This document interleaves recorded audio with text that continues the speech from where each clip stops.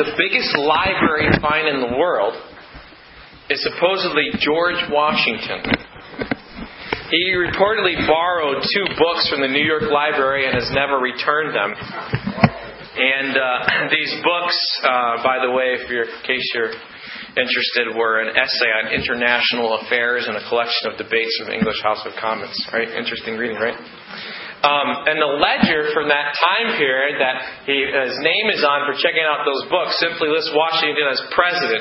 And that, I guess they just thought because of how awesome he was, there was no return date ever listed. And so his fine now stands at $300,000, they say. And it's only going to go higher, I guess, because he's pretty busy these days. That's a big debt for a little thing, isn't it? And then I read about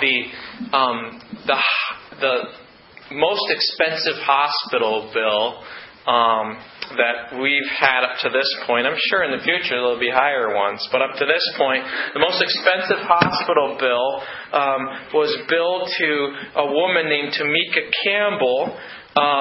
She was in the hospital for 5 years, receiving off and on care as her body was breaking down, and she passed away. 2 years after she died, the hospital in Florida sent a $9 million bill to her estate. One thing they neglected to send was the itemizing of that bill, of what those things, what items justified the cost of that bill. And so there's been a bitter court battle that I don't know if it's been resolved yet, with her mother refusing to pay out a single cent, and the hospital being at fault. That's crazy. $9 million bills, showing up in your mail. But there's one even bigger than that. And there was a French phone company that sent a bill to a woman named Soline San Jose. She had left her job and she had cut back on certain things. And one of those things was she had dropped her cell phone, trying to cut costs. And so she told her phone company to end her contract. And if you end your phone contract, there's some consequences for that. But she wasn't prepared for these consequences. The company issued her a bill for the number 13 with 15 zeros behind it in today's dollars, which I guess is about $13 billion. So they obviously made a mistake in that bill. That phone bill is larger than France's whole gross domestic product, and it's a good thing that she didn't have a heart attack when she got that bill, because she wouldn't have had a phone to make that call. But the bill was obviously a mistake. The company was set on charging her that amount of money, and when she called up the company to tell them that the entire country of France literally didn't have enough money to pay that bill, the phone operator told her not to worry because she could pay in installments. True story. True story. After 40 minutes of being on the phone with one of the customer service agents, they finally squashed the bill, and so she's free. And we kind of shake our heads at some of these ridiculous bills and these stubborn billers demanding payment. What if you went to your mailbox tomorrow and you opened up a bill and the return address was from the God of heaven, and He was requesting to you your full payment of sin and the amount of exactly what your sin has cost, itemized over your lifetime? What would you do? And He has, He has. He has told us we're all guilty. We all have to pay. But I want to direct your attention to Micah chapter 6 and illustrate with you God's heart for sin and picture it as a bill, a debt, a payment.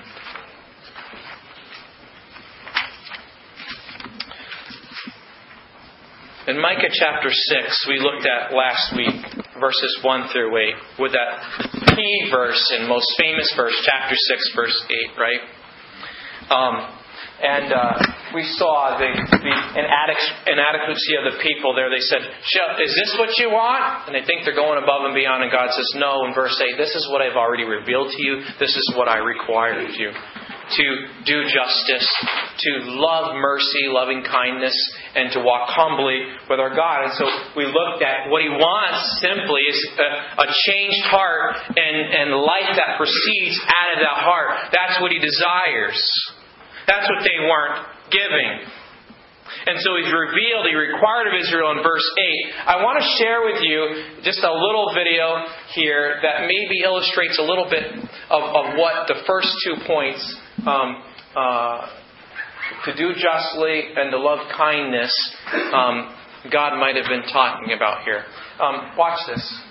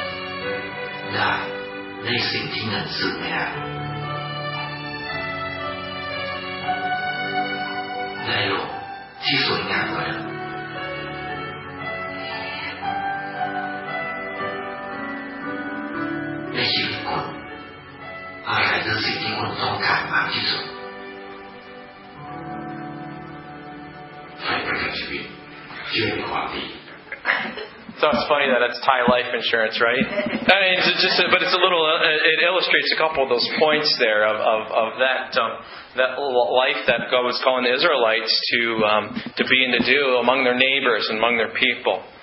And then we come to Micah 6 and verse 9. So now we come to a contrast. All right. So that was just a little illustration, perhaps. Maybe shedding a little light on some of the ideals there in chapter 6, verse 8. Of course, that was all to be done out of a humble walk with God. Now, chapter 6, verse 9. He says, basically, that God's voice is crying to the city, and it's wise for you to fear the name of that voice. So listen Listen closely about his appointed rod from him. And so he is going to tell them, can I just forget and sweep under the rug the wicked and their wickedness? He's going to tell them in the following verses, verse 10 and 11 and 12, that the treasures that are sitting in your house, they're from ill-gotten gain. Sure, you have beautiful things in your house, but you know where they came from? They came from stomping and trampling the poor, taking an advantage of people, cheating people. He's going to say you're shorting people in your measures. He's going to tell them they're violent. They are liars in courts. And what we need to understand from this passage here is that God says that the bill for sin is always presented. The bill for sin is always presented. God never delivers a bill late.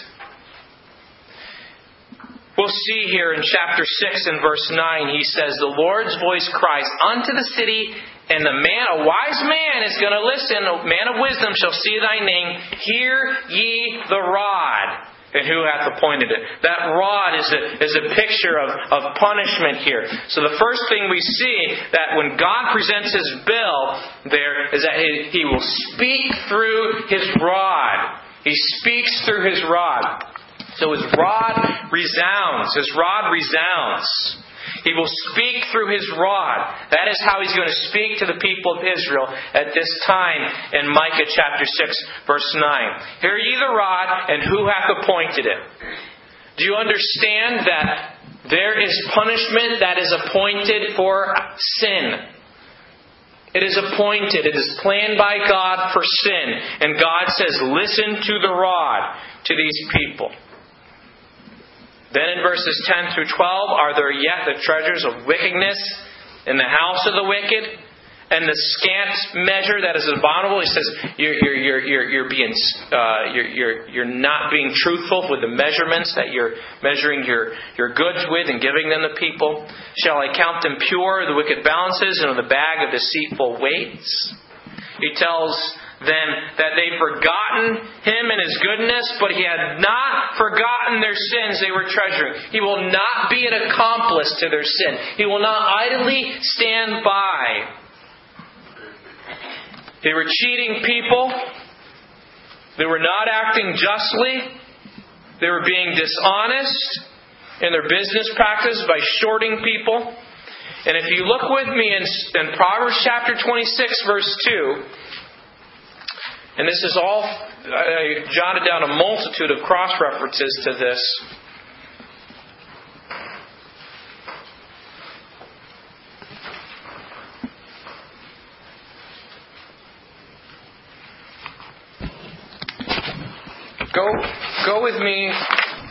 Go with me to Proverbs 11, please. Proverbs 11, verse 1.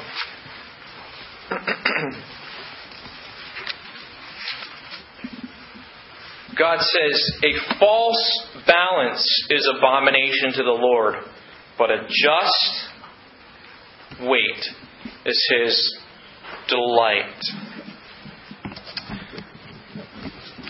The verse I was trying to find in Proverbs was, I think I wrote down the wrong reference, but it says that the voice of the one who is poor, who is oppressed, it cries to the Lord, and the Lord hears it. And this is an answer to that in Micah chapter 6. God is turning His ear to the oppressed, and God will deal with the wicked. There were sellers using dishonest scales, false weights, to give less merchandise than the buyers thought they were getting. God says He hates that. Deuteronomy 25:13 through 16, He prohibited it in His law. The people were not acting justly. They were not loving mercy. There was violence by the wealthy. In chapter 6 and verse 12, the rich men thereof are full of violence. There was lying by almost everyone. It was common, and probably it's referring to false witness in the courts of law. When the people went to tell the government system, hey, I've been cheated, the very place where the unjustly treated, that they should find protection and justice served, the courtroom, was where they were experiencing more injustice, deceit, and false witness from the ruling class. And God is specifically naming the sin. Because the bill for sin is always presented, and God's bookkeeper always delivers. He will bring exactly what your debt was in your sin. He presents the bill to the people of Israel. But I want you to notice in chapter 6 and verse 13. Now, He's going to require that bill to be paid. And verse 13 says, Therefore also will I make thee sick in smiting thee, and making thee desolate because of thy sins. I will bring you to ruin. Here's what He says, verse 14. Thou shalt eat, but not be satisfied. Thy casting down shall be in the midst of thee, and thou shalt take hold, but shall not deliver. And that which thou deliverest will I give up to the sword. Thou shalt sow, but thou shalt not reap. Thou shalt tread the olives, but thou shalt not anoint thee with oil, and sweet wine, but shall not drink wine. He says, can I forget and sweep under the rug the wicked? No, I will deal justly with your sin. And so the second point is that your bill for sin is always paid. The bill for sin is always paid. He says, your work will not produce life, but it will produce death and emptiness. Sure, you're going to continue on in these things. I understand that. I'm not going to let you get away with it, though. He says you're going to have food, but you're going to starve. He says you're going to save, but you're not going to store up anything. It'll be like you have a hole in your pocket. He says you're going to have seeds to plant, and you will plant them, but you will have no harvest. He says you're going to have olives to press, but you won't have the oil. He says you'll have plenty of grapes, but no wine. And then that verse there in Micah 6 and verse 14, and thou shalt take hold but shall not deliver, is the idea of bearing children. He says your children, you will have miscarriages, your children will be stillborn.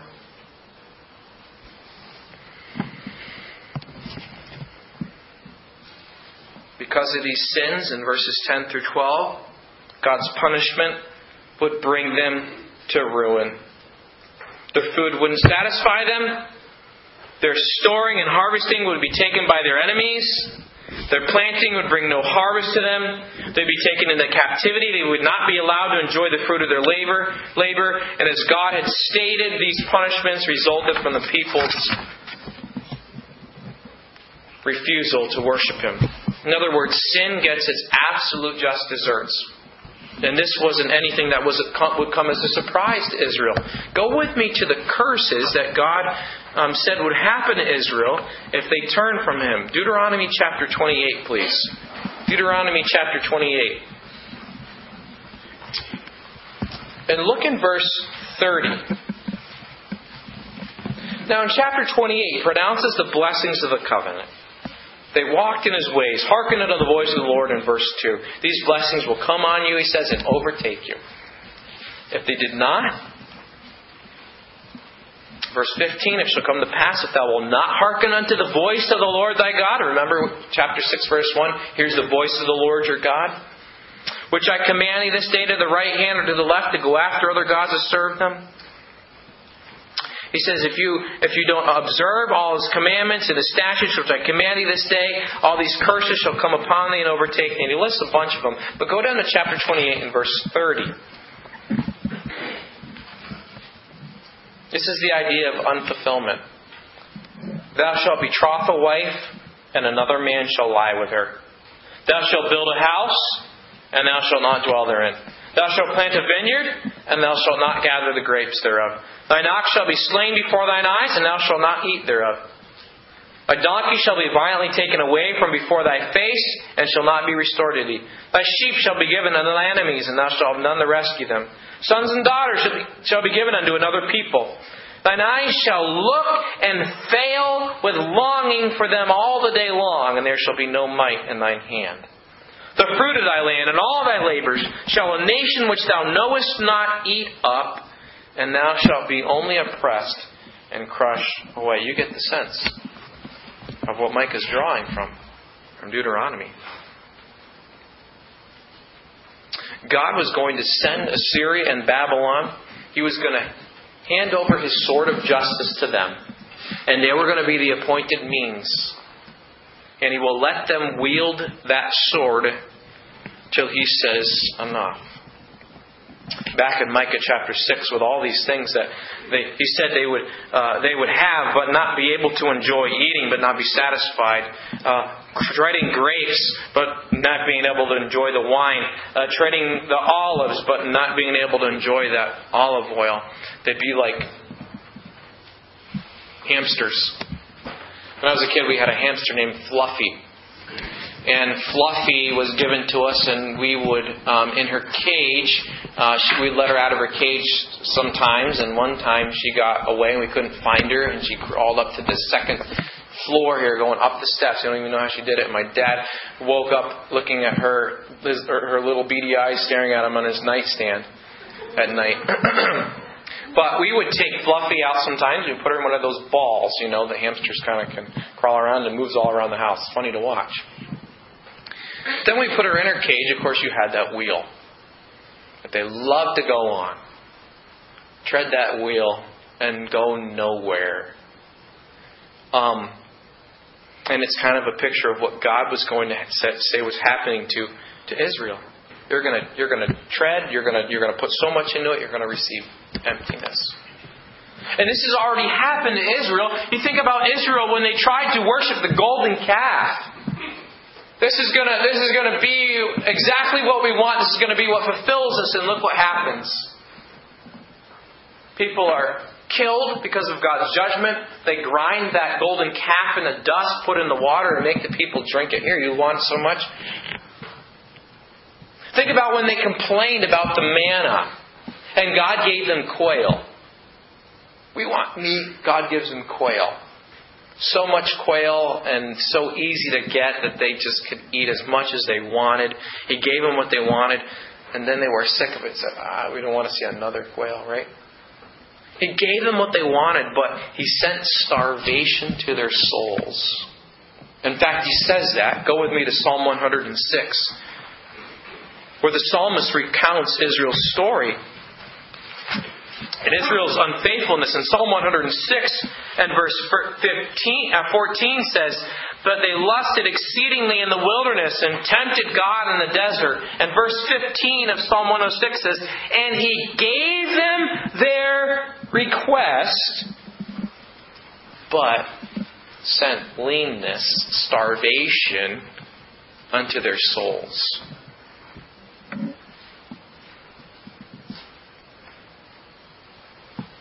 God can judge you by giving you what you think you want.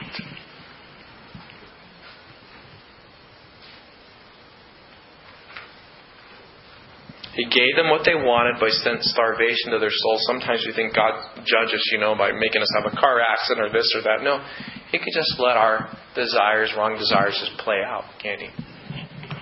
Turn us over to our own devices. And in Micah chapter 6, what he's saying is, your sin has sacrificed on the altar of the temporary, the eternal. The things you should have been seeking, you've sacrificed to gain something that's not lasting.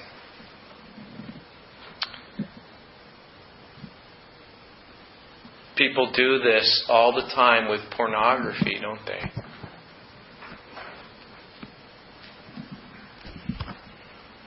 People do this with imagining an affair, don't they? A relationship with that person is going to be better than who I'm with. I've seen this over and over, and you probably have too, where a young lady or a young man meets an unbelieving young man or an unbelieving young lady and is captivated by his personality, his kindness, or is captured by her beauty and make an unholy allegiance with them in marriage, thinking that will satisfy them. And they're married and they have kids. Their kids want nothing to do with Jesus. God's grace can work in all these situations. We understand it through repentance. But so much of it doesn't have to happen. It can happen with cheating. We can lie in our taxes, or we can lie in business deals, and we can cheat someone else out of something, thinking, okay, this is important enough to lie about it. Think that it's something that would really make us happier than being honest, and it can show up in a starvation in our souls, a hunger for that wasn't satisfied. That's why people get involved in substance abuse, right? Alcohol and drugs, legal and illegal. They get that high, they get that feeling, they feel that relaxing feeling to get rid of the stress of their lives.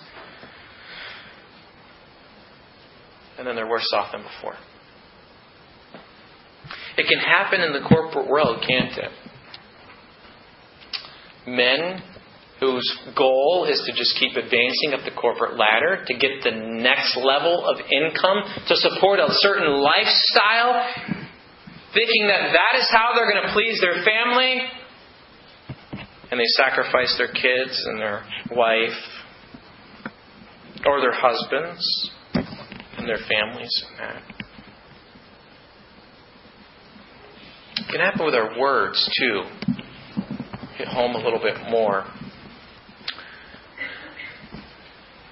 Whenever we're tempted in sin, we are tempted by Satan to do something for the temporal instead of the eternal. And so a quick reaction of words to something that happens is you biting on that temptation. That's why Proverbs says so much about our words, right? The end result of those words, hurtful things that we say, a slander that we spread.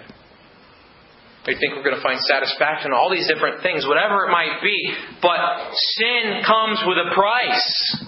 And the bill for sin is always paid. It's always paid.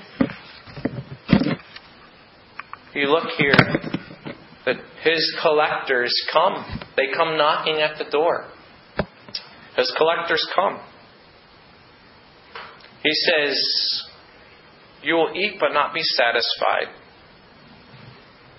They're going to come searching for the payment of that debt, and you will have nothing to pay it with. You'll be empty. This picture here of having a full plate but not being able to eat it will happen when Israel is taken captive by Babylon, and the fruits of their labors are then just wiped out. They're taken captive. And it's like God is using Babylon as repossessing what should have been given to Him for His glory. And then if you look in verse 16, he says, for the statutes of Omri are kept, and all the works of the house of Ahab, and you walk in their counsels. Now, that might not make sense to you. You might have to know a little bit about the Old Testament history here. But Omri is called one of the most wicked kings.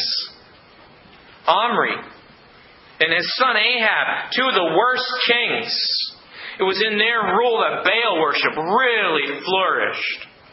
It was in Ahab's reign that the true prophets of the Lord were murdered by his wife Jezebel. And God says to Judah, you have followed the traditions of your northern neighbors here. The northern kingdom. Omri and Ahab. It's the idea here that their slavery to evil is going to topple their kingdom. This emptiness, this trying to satisfy themselves in these things is eventually going to cut out their legs underneath of them. He says, you are guarding the commands of darkness. The statutes of Omri are kept. And Deuteronomy says that you are supposed to guard my words because they bring light. And you're over here guarding and securing the words of darkness. He says, you are practicing the activities of evil. You are keeping the works of the house of Ahab. You're following those sinful traditions. And he says, you are seeking evil counsel, evil advice. You walk in their counsels. That is how you are operating your lives through darkness, the dark realm. And I have given you life and light in me. I'm the fountain of life. In my light you will see light, the psalmist says. But that's where they were finding their hope in Omri. And so the third and final point is the bill for sin is always perilous. It is perilous. Look at what he says, the rest of verse 16. That I should make thee a desolation. That's a word that means absolute ruin. And the inhabitants thereof and hissing. Therefore ye shall bear the reproach of my people. All the unethical practices, the murder, the swindling, the violence, the false witness of Baal worship, the fornication that was so appropriate to the people of the northern kingdom of Israel under Omri and Ahab was now part of Judah. And there was the price that would be paid. I will make thee a desolation. Your inhabitants will be a hissing. In other words, people walk by and they'll be like, psst, looking at them in scorn. You shall bear the reproach of my people. They'll be mocked. That's what it ends up being. You see the progression here? God's going to send punishers and they are going to pummel the people. Absolute desolation. He is going to see the consequences of sin crush these people. Crush these people. God's bill came in their mailbox. It's time to pay up.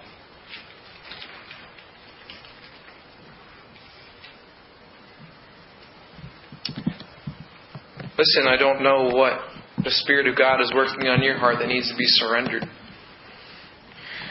I don't know what sins you have been treasuring. I know what ones I have been. But I do know that because God loves us, He's not going to let us be happy in that. And the call in this passage for Israel was to repent, to turn back to Him, to give that up, to let go. You can't cling to God and this, to give that up. And to seek His face. To walk humbly with their God. That's what was lacking. I want to tell you by way of application.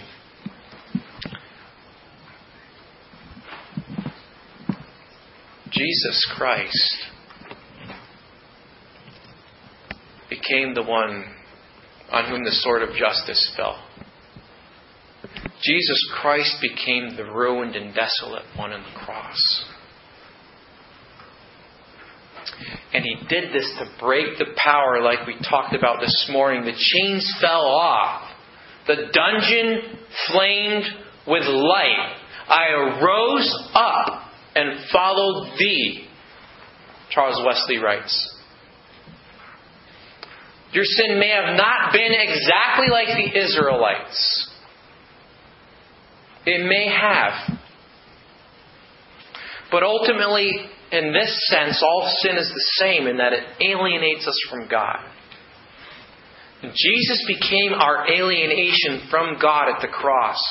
When His Father poured out His wrath on His Son. And Jesus says, my God, why hast Thou forsaken me? And it is through Jesus and repentance and faith in Him that He breaks the power of canceled sin. That He opens up a way to reconciliation and restoring life with His Father. And the answer for what you are wrestling with is Jesus.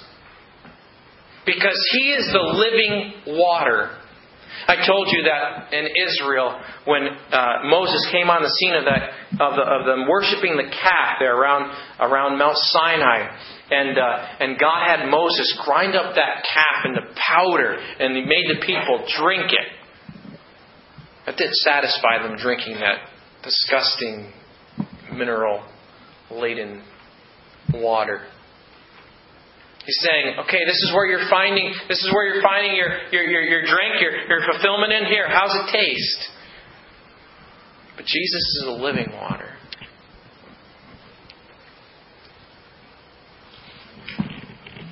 And when His bill came into your mailbox, through your faith and repentance in Him, Jesus opened that mailbox and He said, paid in full.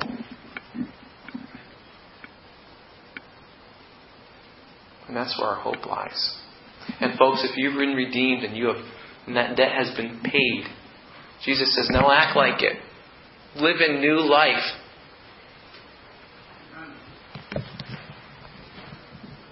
He puts within us His very own Spirit. These people had the heart of flesh, right? They needed that new heart that Ezekiel promised would come.